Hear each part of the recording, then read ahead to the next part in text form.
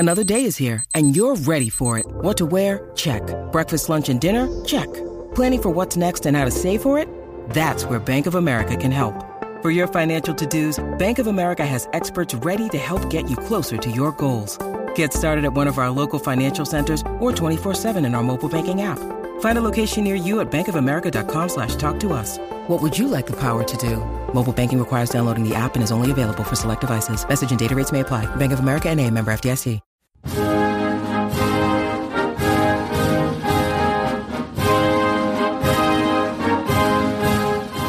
I had the honor on the evening of the 11th instant to receive from the hands of the Secretary of War your favor of the 7th, announcing that you had, with the advice and consent of the Senate, appointed me, quote, Lieutenant General and Commander-in-Chief of all the armies raised, or to be raised, for the service of the U.S. I cannot express how greatly affected I am at this new proof of public confidence and the highly flattering manner in which you have been pleased to make the communication. At the same time, I must not conceal from you my earnest wish that the choice had fallen upon a man less declined in years and better qualified to encounter the usual vicissitudes of war. Satisfied that you have sincerely wished and endeavored to avert war, and exhaust it to the last drop, the cup of reconciliation, we can with pure hearts appeal to heaven for the justice of our cause, and may confidently trust the final result to that kind Providence who has heretofore and so often signally favored the people of these United States.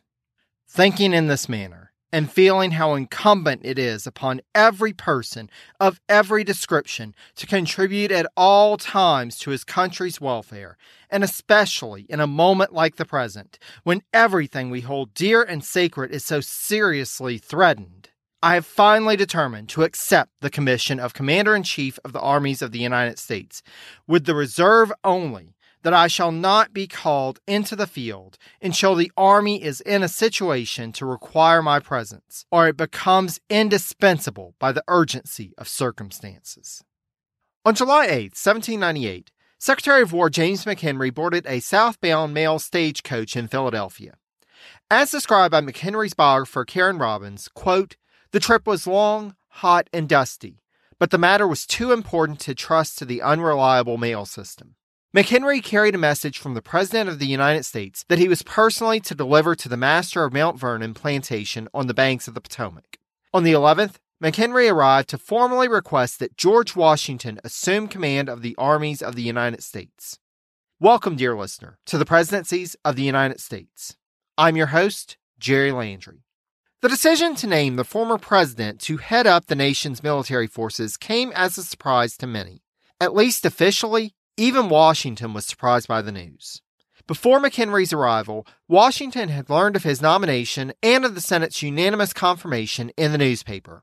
Though, as we noted in the previous episode, Adams and Washington had been corresponding, and Adams had asserted that he, quote, must tap Washington sometimes for advice. This was a level of commitment many degrees higher than Washington might have wished.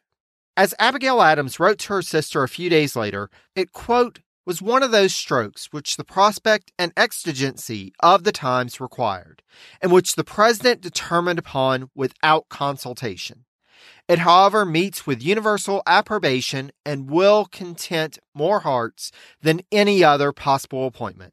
Indeed, astoundingly, even the current senior officer of the U.S. Army, General James Wilkinson, who Washington would be replacing at the top, and who had been highly upset at having been passed over for the top post by Anthony Wayne back in 1792, does not appear to have been resentful over Washington's appointment. If the nation was to end up back at war, it seems that Adams was correct in his estimation that the majority felt more comforted by the thought of Washington being at the helm of the military. There was at least one person, though, who was not surprised by the nomination. Alexander Hamilton wrote to George Washington on May 19, 1798 about the current crisis in foreign affairs and informed Washington that, quote, in such a state of public affairs, it is impossible not to look up to you and to wish that your influence could, in some proper mode, be brought into direct action. A little later in the letter, Hamilton wrote that, quote, You ought also to be aware, my dear sir, that in the event of an open rupture with France, the public voice will again call you to command the armies of your country. And though all who are attached to you will, from attachment as well as public considerations, deplore an occasion which should once more tear you from that repose to which you have so good a right, yet it is the opinion of all those with whom I converse that you will be compelled to make the sacrifice. Washington would respond to Hamilton that he had not made up his mind how he would answer should such a call to service come, as he felt that there were others just as capable as he, and that he felt, quote, that a preference might better be given to a man more in his prime. Should he be called to service and agree to take command again, he did assert, quote, that I should like, previously to taking command, to know who would be my coadjutors, and whether you, i.e. Hamilton, would be disposed to take an active part. Would the ambitious Hamilton assume a prominent post in the army? Well, before the week was out, and remember, the letter had to travel from Mount Vernon to New York City, so it was pretty quickly after he received Washington's letter, Hamilton was writing to his former chief that, of course, quote, if I'm invited to a station in which the service I may render may be proportioned to the sacrifice I am to make, I shall be willing to go into the army. If you command, the place in which I should hope to be most useful is that of Inspector General with a command in the line. This I would accept. Keep all of this, Washington's desire to know who the senior officers under his command would be, and Hamilton's eagerness to play the role of Washington's right-hand man in the back of your mind, dear listener, as we're going to shift gears for just a minute and jump across the pond to catch up with developments in France. When you need mealtime inspiration, it's worth shopping Kroger, where you'll find over 30,000 mouth-watering choices that excite your inner foodie. And no matter what tasty choice you make, you'll enjoy our everyday low prices, plus extra ways to save, like digital coupons worth over $600 each week. You can also save up to $1 off per gallon at the pump with fuel points. More savings and more inspiring flavors make shopping Kroger worth it every time. Kroger, fresh for everyone. Fuel restrictions apply. While working to divide and conquer the three-man peace commission from the U.S., Talleyrand had been plotting towards larger geopolitical goals. On February 14, 1798, while General Napoleon Bonaparte was off inspecting troops at La Manche, known to the English-speaking world as the English Channel, for the potential invasion of Britain, Talleyrand was submitting a plan to the Directory for the conquest of Egypt. Now, I'm sure you're asking yourself, why in the world France would want to divert resources from a strike against Britain after the Battle of Camperdown? Talleyrand's justification was, quote, prejudicial acts carried out against French businessmen throughout Europe, and two humiliating public beatings of the French consul general in Egypt. However, a more likely explanation comes in Talleyrand's examination of possible consequences of such action. At the time, as noted previously, the Directory was seeking new sources of revenue, and Egypt had, as noted by the French foreign minister, quote, one of the most fortunate climates in the world, and an already existing large agricultural operation. It didn't seem that France could look forward to getting Saint-Domingue back to full production to be the money-making engine that it had been before the revolution anytime soon, so possibly Egypt could fill that space. Meanwhile, as noted in episode 1.30, Ottoman control over North Africa was tenuous at best, and it was unlikely that there would be much opposition from that weakened empire to the move. Plus, the move on Egypt would reestablish France's reputation as a major colonial power, a status that had been weakened by its defeat in the 7 Years' War decades prior. Napoleon, upon his return from his inspection, filed his own report expressing his grave concerns about the possibility of an invasion of Britain being successful, and instead recommending that the Directory consider either an invasion of the German electorate of Hanover, which was ruled by British King George III, or an expedition to quote-unquote the Orient. The Directory opted for the latter and ordered Napoleon to Egypt. Meanwhile, Elbridge Gerry had kept up his attempts to avoid war in Paris. However, he had laid out some ground rules. He informed Talleyrand after the departure of his fellow commissioners that he was remaining as a private citizen, but would try to help facilitate a peaceful resolution of the lingering issues between the U.S. and France. As May 1798 went on, Talleyrand was growing more amenable to the idea of peace, asserting that he would send a diplomatic emissary to the U.S. to negotiate, as well as agreeing to withdraw his request for a loan and for France to assume debts due to American citizens for the seizure of ships. However, these overtures were taken back off the table after May 27th, when newspapers in Paris reported the publishing of the XYZ papers in American newspapers and the backlash that had resulted from their publication. Early July would bring Talleyrand a report from a French official who had just returned from the U.S. of the military preparations being put in place by the American government, and Talleyrand would soon do yet another about-face. On July 15th, he wrote to Gary that the Directory government would like a reconciliation with the U.S., and in the next week requested that negotiations resume in Paris, with the promise that the French would not seek either a loan or an apology for Adams's previous contentious remarks.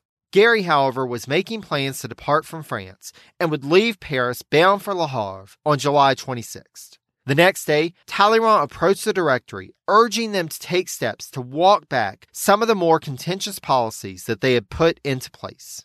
The Directory, in turn, would pass a decree on the 31st, quote, to limit the role played by French privateers in the West Indies. The French were finally ready to step back from the brink of conflict. But the question remained as to whether news of these developments would reach the U.S. in time to avert an actual declaration of war. Washington would confer with McHenry for 3 days at Mount Vernon before writing the letter from which this episode's intro quote was extracted, formally accepting the commission. However, as we stated earlier, Washington was concerned about who would serve under him.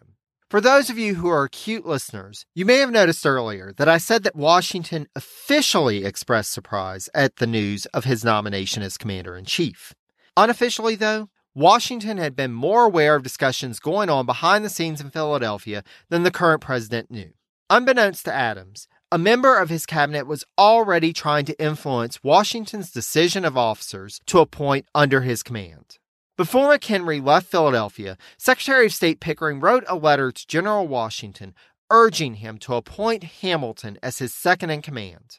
Boldly, and quite falsely as it turns out, Pickering assured Washington that, quote, even Colonel Hamilton's political enemies, I believe, would repose more confidence in him than in any military character that can be placed in competition with him. This need for confidence was supported by a letter from Hamilton that, seemingly without Adams's knowledge, McHenry carried with him to Mount Vernon, in which the former Treasury Secretary informed the general that, quote, the president has no relative ideas, and his prepossessions on military subjects in reference to such a point are of the wrong sort.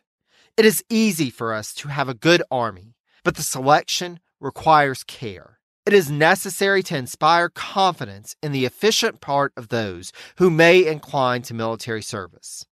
If you accept the nomination as commander of the army, it will be conceived that the arrangement is yours, and you will be responsible for it in reputation.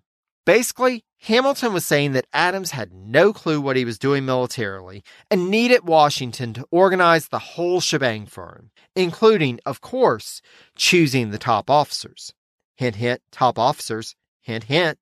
Remember, he had already told Washington in June his preference for a position as, quote, Inspector General with a command in the line. I'm almost surprised he didn't write out the commission himself and include it with his letter.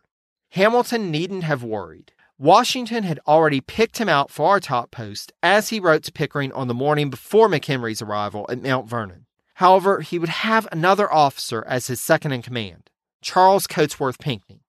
That's right, the former envoy who was still yet to return from France would be named as Washington's second.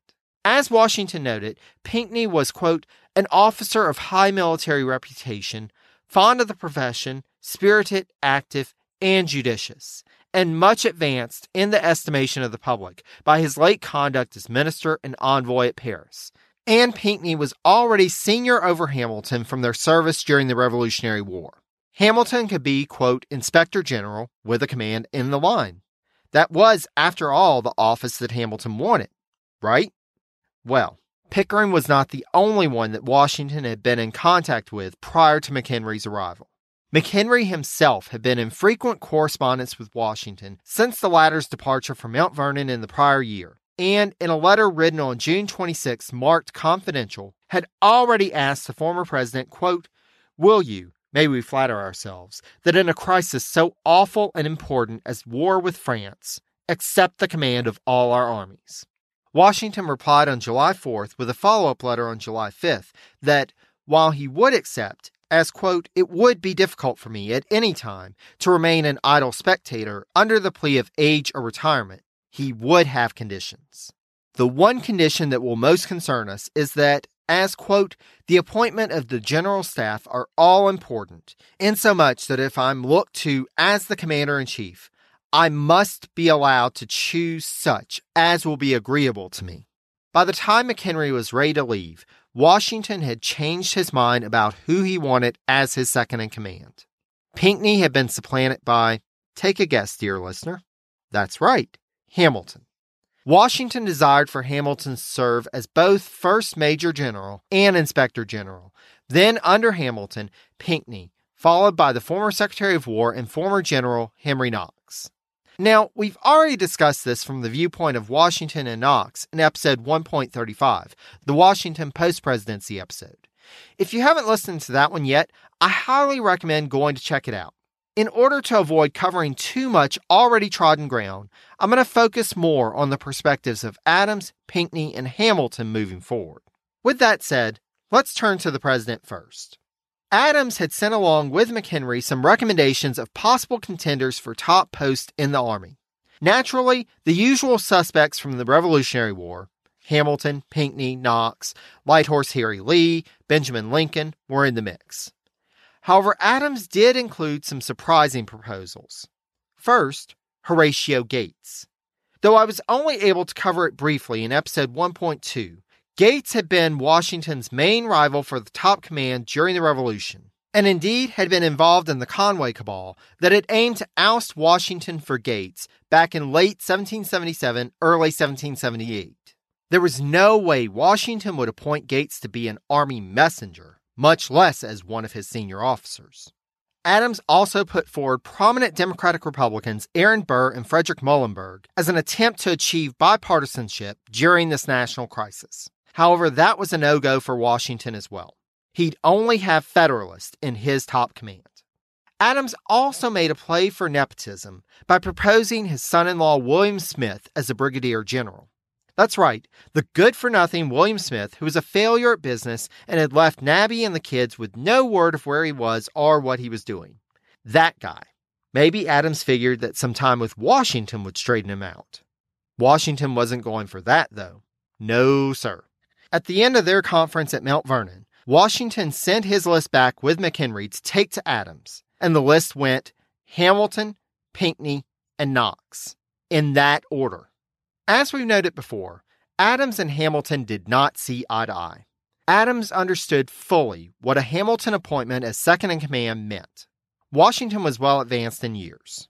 If the Army actually had to take the field, and indeed for preparations in general, it wasn't likely that Washington would be leading the effort. He would defer to his second-in-command to do more of the legwork and to actually take the field if need be. In effect, being second-in-command was de facto being in command, and the last thing Adams wanted was Hamilton in command of an army. In terms of precedence, there was a strong argument to be made. Knox and Pinckney had outranked Hamilton in their respective last services. Thus, if they were being called back into service, they should return at the order of precedence that they left. Certainly that was what Knox felt when he heard about it. But what could Adams do? Well, he took the best course of action that he saw before him. As Congress was getting ready to adjourn, he called the Senate back into a special session to consider the Army nominations. And on July 18th, he sent the 3 names to the Senate along with the other 8 names Washington had recommended for lower positions, and also slipping in William Smith's name as an adjutant general, a nomination the Senate rejected. With the top 3, he sent the names in the order that Washington had ranked them and hoped that the body would reverse the order of precedence in the confirmation process. They did not, and thus, a week later, Hamilton accepted his appointment as Inspector General and second-in-command of the Army. After the votes on the Army offices, the Senate adjourned, and Adams proceeded with plans to travel back to Quincy, with John and Abigail departing from Philadelphia on July 25th. Now, it's not going to be often that I'm going to speak of a president leaving the national capital for home as a critical moment in the presidency, but in this case, it is apropos. First, as they were leaving Philadelphia, another bout of yellow fever was just getting started. More on that in a later episode. More critical to our narrative today are the thoughts that President Adams was leaving the city with. John Ferling, in his biography of John Adams, marks the arrival of McHenry at the president's house with the news of the appointments as the point when Adams, quote, concluded that even Washington, the most revered man in America, was but a puppet of Hamilton, a conjecture that Adams had heard whispered about, but had previously refused to believe. He also now came to see Hamilton as a most dangerous man, both to the nation and to himself. Some of Ferling's evidence to this relies on later testimony, but it does seem that this is the time when Adams starts suspecting Hamilton of something, and, as we'll soon see, he would not prove to be quite as willing and eager to bow down and accept second place to Washington from here on out. It's pure speculation, but one has to wonder whether Adams envisioned this return to Quincy as an opportunity to clear his head and get a clearer vision of what was going on. Perhaps he thought the distance would help him get perspective. There would be a price to pay, however, for this space. And this, dear listener, will be one of the key themes for the remainder of the Adams presidency. For now, though, let's rejoin the president upon his arrival at Peacefield. Abigail had secretly arranged a huge surprise for her husband. An entire wing had been added to the house without his knowledge. Talk about a romantic gesture. As someone who has visited Peacefield, I do have to admit that it is rather impressive. As described by David McCullough, quote, an entire wing with a spacious parlor and a library above had been added to the east end, and the whole house new painted inside and out. She had doubled the house's size, paying for it out of money she saved from household expenses at Philadelphia. As it turns out, the secret had been spoiled by a friend from Quincy, who, while visiting in Philadelphia in late June, had spilled the beans. Adams, however, had proven delighted with the project that his wife had undertaken under his nose.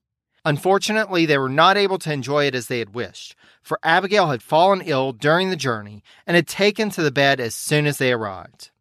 Adams wrote back to cabinet members that she was, quote, very weak and, quote, extremely low and in great danger.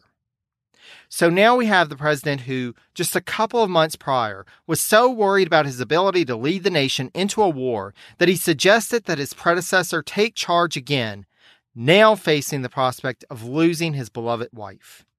In other folks, this might have gotten him into a state of inaction, but not John Adams. Whether his nose was out of joint at being dictated to by Washington, or at the political necessity of giving an army appointment to Hamilton, Adams seemed more fired up than ever as he sent off letters from Quincy. After receiving a request from Secretary of War McHenry that he be authorized, quote, to call effectually to my aid the Inspector General, i.e. Hamilton, and likewise General Knox, and to charge them with the management of particular branches of the service, and with McHenry admitting that he had, quote, already taken the liberty to request the Inspector General to occupy himself in preparing, from materials from which I have furnished him, a system of tactics and discipline. Adams fired off an opening salvo to McHenry on August 14th when he wrote, quote, calling any other general officers into service at present will be attended with difficulty unless the rank were settled. In my opinion, as the matter now stands, General Knox is legally entitled to rank next to General Washington, and no other arrangement will give satisfaction. If General Washington is of this opinion and will consent to it, you may call him into actual service as soon as you please. The consequence of this will be that Pinckney must rank before Hamilton. If it shall be consented that the rank shall be Knox, Pinckney, and Hamilton, you may call the latter two into immediate service when you please. Any other plan will occasion long delay and much confusion. You may depend upon it. The 5 New England states will not patiently submit to the humiliation that has been mediated for them. This was along the same lines of complaint that Knox sent to Washington on July 29th when he wrote, quote, New England, which must furnish the majority of the army if one shall be raised, will be without a major general or have the junior one. Whether they will possess such a sense of inferiority as to bear such a state of things patiently, or whether their zeal and confidence will thereby be excited, time will discover. Both New Englanders were willing to cite both precedent and geographic balance in order to make their case. In what seems like a possible case of he doth protest too much, McHenry wrote back to Adams on the 20th, assuring him, quote, that I had no agency direct or indirect before or while at Mount Vernon in deciding his, i.e. Washington's, mind, either to the choice or the arrangement of the rank of those selected, and asserting that, quote, I cannot help apprehending some disagreeable consequences to the public service should a different relative grade be now known to be decisively contemplated. Adams replied by citing precedent provided by Knox on rules governing military ranks that had been enacted in 1778 and wrote back to McHenry that, quote, my opinion is and always has been clear that as the law now stands, the order of nomination or of recording has no weight or effect, but that officers appointed on the same day in whatever order have a right to rank according to antecedent services. He then puffed up his chest and reminded McHenry that, quote, the power and authority is in the president.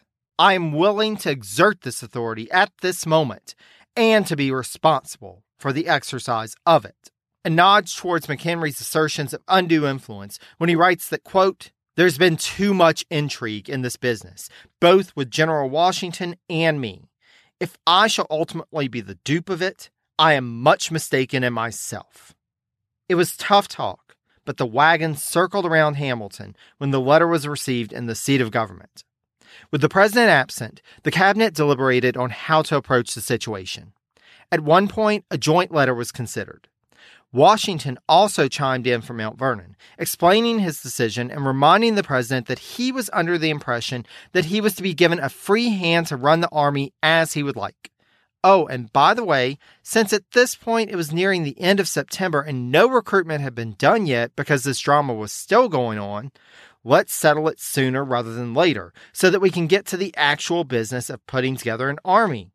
Historian John Ferling, however, cites Oliver Wolcott's letter of September 17th as being the one that brought about a resolution. The other cabinet members felt that Wolcott, as a fellow New Englander, could best address Adams's concerns about Hamilton being named to the second highest post in the army. Wolcott reminded Adams that in his letter to Washington of July 6th, informing him of his appointment as commander-in-chief, Adams had asked to, quote, obtain his, i.e. Washington's advice in the formation of a list of officers. Washington had abided by that request in an appropriate manner and had, quote, never disclosed a wish to interfere with any of the powers constitutionally vested in the president. Moreover, it had been Adams who had submitted the names as they had been given by Washington to the Senate. No one had held a gun to his head. Wolcott assured Adams that, quote, I am persuaded that no personal considerations distinct from the public interest have influenced General Washington, and it is impossible that the public should be governed by any but views of the general welfare in awarding the second rank to General Hamilton. He even addressed Knox's citing the rules of 1778, with Wolcott informing the president that, quote, this merely determines the rank of commissions in the 88 battalions ordered to be raised during the war, and was not still applicable to the current army. Wolcott asserted that, quote, I am no soldier, and no judge of military questions, except so far as they are capable of being tested by the principles of common sense, and in doing so, serves to remind Adams that he is no soldier either. But guess who is? That's right, Washington. He's the expert that Adams himself brought into the fold with the appointment as commander-in-chief. So how about trusting your own expert already?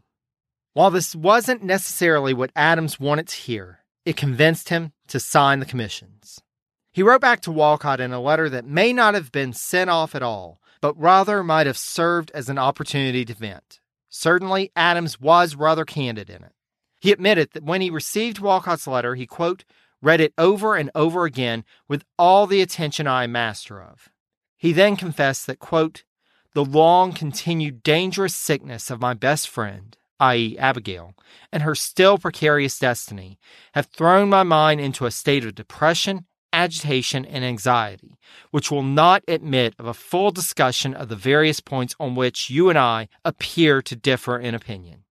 Though he would later be known for not holding his tongue, this level of candor at this point in Adams's life makes me wonder whether he ever intended to send this letter, and suggests that it is likely it was not sent.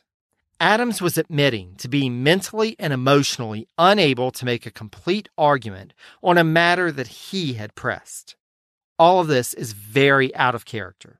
He conceded certain points, but towards the end descended into a rant about Hamilton, highlighting many points that he would, even decades after, return to in his criticism of the former Treasury Secretary. And I quote, if I should consent to the appointment of Hamilton as second in rank, I should consider it as the most responsible action of my whole life and the most difficult to justify. Hamilton is not a native of the United States, but a foreigner, and I believe has not resided longer, at least not much longer, in North America than Albert Gallatin. His rank in the late army was comparatively very low. His merits with the party are the merits of John Calvin. Some think on Calvin, heaven's own spirit fell, while others deem him instrument of hell. His talents I respect, his character I leave. I know that Knox has no popular character even in Massachusetts. I know, too, that Hamilton has no popular character in any part of America. But in the end, he washed his hands of it. Adams signed all of the commissions on the same day and left the matter to Washington to sort out, knowing what order the general was likely to put the trio in rank. Then, as an anticlimax, though Washington had been concerned that Pinckney might have a similar reaction to Knox at being ranked under Hamilton, when Pinckney arrived in the U.S. in late October and learned the news, he wrote to McHenry that he, quote, knew that his, i.e. Hamilton's, talents in war were great, and, quote, would with pleasure serve under him. The now General Alexander Hamilton would thus become the de facto head of the U.S. Army, a post which would give him an opportunity to reestablish some legitimacy and respect, and to finally get some military triumphs under his belt that could possibly prove useful to him in future endeavors. Presidential run. Though it may have seemed like a checkmate at the time, little could anyone have imagined how much Adams could still undermine Hamilton's ability to claim military glory for himself. After all, what good is being the head of an army if there's no enemy to be fought? Meanwhile, Adams was not the only one seeking some comeuppance against Hamilton and his arch-Federalist allies. The story is far from over, dear listeners, as we shall see next time in an episode I'd like to call The Opposition Strikes Back. Till then, if you have any questions or comments about this or any episode, drop me a line via email at presidenciespodcast, all one word, @gmail.com.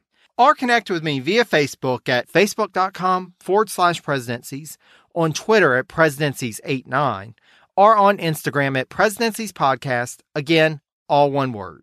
Sources used in this episode, as well as past episodes, and all of the ways that you can subscribe to the podcast to ensure that you don't miss a single episode, can be found at presidencies.blueberry, that's BLUBRRY.com. As always, I thank you so much for listening. Take care, dear friends. Until next time.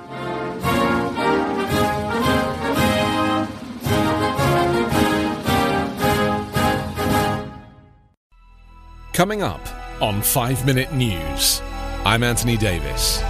You might think it's partisan because maybe it's critical of one side or the other, but it's not, it's just the truth. And I think that's also something that's kind of unusual for Americans listening to the radio or to podcasts, because the news landscape in the States has been so partisan for so many decades. So 5 Minute News is verified, truthful, independent, unbiased, and essential world news daily.